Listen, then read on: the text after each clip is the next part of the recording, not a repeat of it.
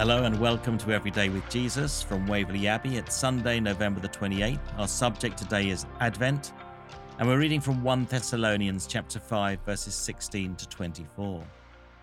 And in verse 23, the Bible says, "May God himself, the God of peace, sanctify you through and through. May your whole spirit, soul, and body be kept blameless at the coming of our Lord Jesus Christ." Today is the first day of Advent. It introduces our seasonal Christmas preparation. Known as the Lesser Fast, it offers disciples an opportunity to prepare their hearts for Jesus, not simply focusing upon remembering the incarnation, but also looking towards Christ's return. Look at Mark's Gospel, chapter 13, verse 26.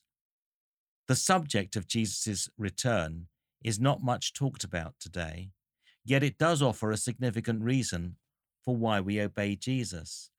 In our busyness, it's so easy to get caught up in the moment, and Christmas increases the intensity as we seek to organise for what is a long public holiday in Britain.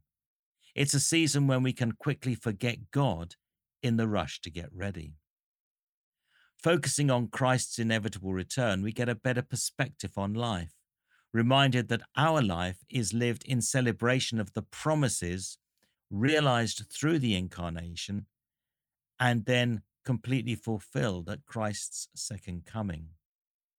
So these days of Advent offer us an opportunity to invest some time and energy to consider how our lives reflect the character and promise of God on earth. It's a tremendous time for witness, as almost everyone still retains some idea of the biblical story of Christmas. Why don't we take this season of Advent to make it an opportunity to reflect upon the source of our salvation, born in Bethlehem, and begin to look forward to Christ's return and live with that in view. Let's pray together. Lord, come and renew my hope and vision of your saving grace. Amen. Scriptures worth considering would be Luke chapter 21, verses 5 to 36, Acts chapter 1, verses 6 to 11, 2 Peter 3, verses 1 to 18, and Revelation 21, verses 1 to 8.